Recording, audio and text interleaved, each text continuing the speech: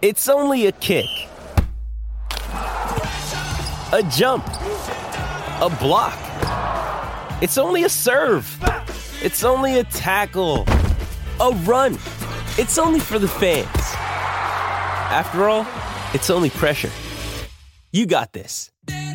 Adidas. To Chemist Warehouse, the real house of fragrances. Joining us now is Daryl Gibson. G'day, mate. How are you? Evening, gentlemen. It's a story, mate. What did you make of that battle at the Garden of Eden on the weekend? She was a rip-roar, wasn't she? One of the best games of the weekend. Oh, absolutely. I thought it was a pulsating game. You know, certainly belied the fact that it was only a round 4 fixture. Certainly had a lot of meaning on it, and you could see, you know, the way that the Crusaders approached the game. You know, they really went out there and really wanted the game. Yeah, thanks for joining us, Gibbo. Good to hear from you, mate. On that, when you look at it over the 80 minutes, where ultimately did they win that game, the Crusaders? Defence, attack, a combination of both?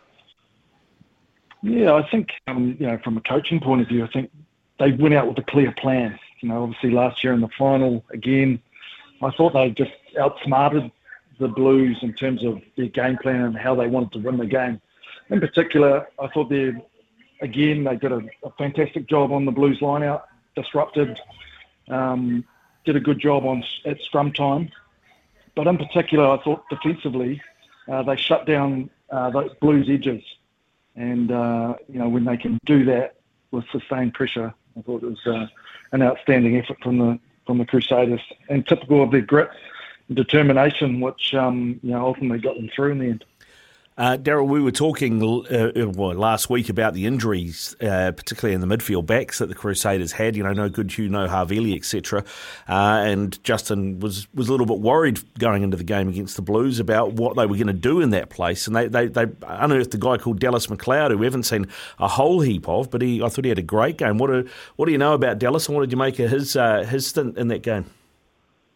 Yeah, obviously there were a number of characters I thought really had breakout performances in the weekend. Obviously Dallas for one, we've seen him a lot in ITM Cup, plugging away for Canterbury, but he was outstanding on the night. And then also for me, Fergus Burke, I know he's playing out of position at 15. Again, you know, entered the back line well, set up 2 nice tries on the edges there. So I thought he, for me, the unsung sort of heroes for the Crusaders were those squad players that really stepped up when they needed to. So impressive. We've got a text that's actually come through that I'll put the question to both of you. Andy has sent us a text and he said, great game on the weekend, guys. Thought both teams gave it everything. It was an absolute spectacle. Listened to a podcast recently with Goldie and JK.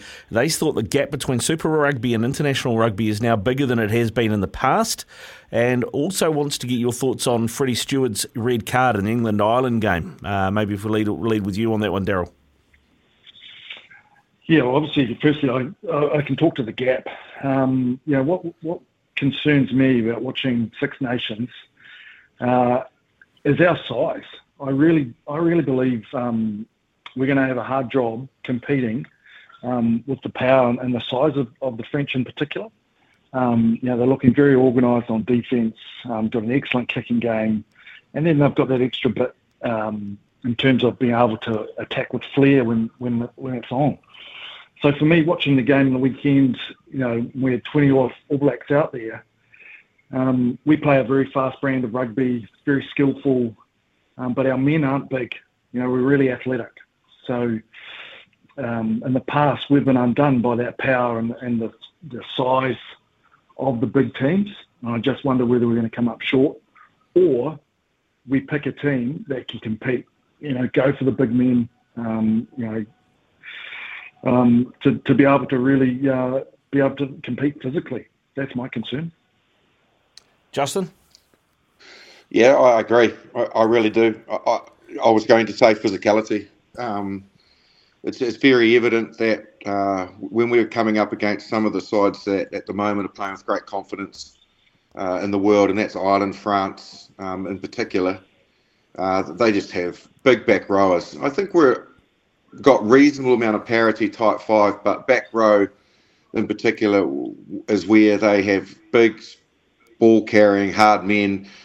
And if you don't front up physically, you get bullied. And I thought, when I watched the French-England game, the French just bullied the English. And they're not a small pack. They'd be probably the size of the All Blacks. So I totally agree with what Gibbo said, that we're going to have to try and get that medium buddy balance between that skill and flair that we've got, that we possess with some of particularly our forwards and their skill set, but make sure they're tough enough, because if we get bullied in a game, we're not going to be able to compete. In terms of the red card, I thought it was an absolute bloody joke. I thought it was farcical. There's no doubt in my mind that Stewart was just trying to brace himself. He turned towards the contact because he could see contact was coming to him.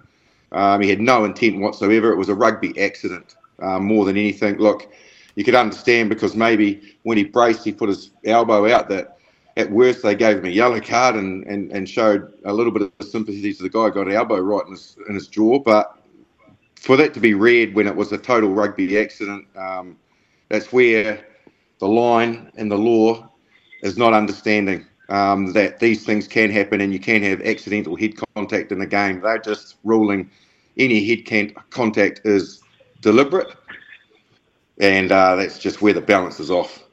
Yep. 100% agree with you on that. Let's just move on, gentlemen, and have a look at the weekend then, because we've got the 4-0 Brumbies coming this side of the Tasman for the first time, and they're going to play the Crusaders this coming weekend. I think the thing that's impressed me most about the Brumbies, Daryl, so far is what they've been able to bring to finish games, bring off the bench. You know, they can either start with Lolosio and Nick White in the halves, or they can go to Lonergan and Debrasini, and they've got a couple of pairings there that work really well together. Yeah, absolutely. I think, the two teams that set the benchmark, historically have been the Crusaders and the Brumbies. Brumbies, the most consistent Australian Super Rugby team. Always been super technical and really well coached. And I think you're seeing that, with Laurie Fisher and Steve Larkham. It's more of the same. And as you say, they've had that opportunity to develop the combinations over the last few years. Lolosio's growing into a much better player. And with Nick White there, when his experience, they've got a really nice spine developing. It'll be a really interesting test. Obviously, beating the Blues, it's no easy feat. But it'll be a real test for them with the Crusaders, knowing, that it's pretty hard to get a win in New Zealand, let alone that in Christchurch. Yeah, if we ever think about arch rivals of the Crusaders, particularly through Gibbo in my era, the Brumbies is the first team that springs to mind for me.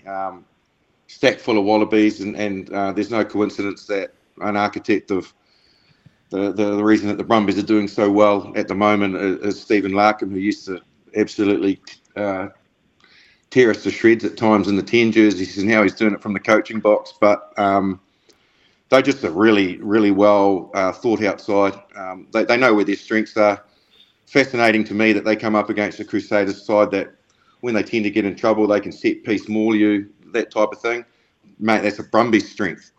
They were always really good off line-out launch, usually off the top ball where they had all sorts of magic happening, but they've actually got bigger players now, and they've got a better attitude around their driving maul, so that's going to be a fascinating duel, if I could ever say that, about the line-out ball, a game within the game. So, yeah, this is a side that won't be afraid to play against the Crusaders. Hopefully it's a dry night in Christchurch, and both teams go into the game with the right attitude, because Wallabies across the board for the Brumbies, equally All Blacks, and probably the Crusaders might get a couple back from injury.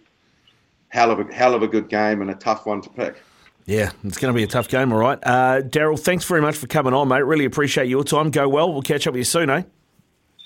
Cheers, mate. Cheers. Cheers, Gibbo.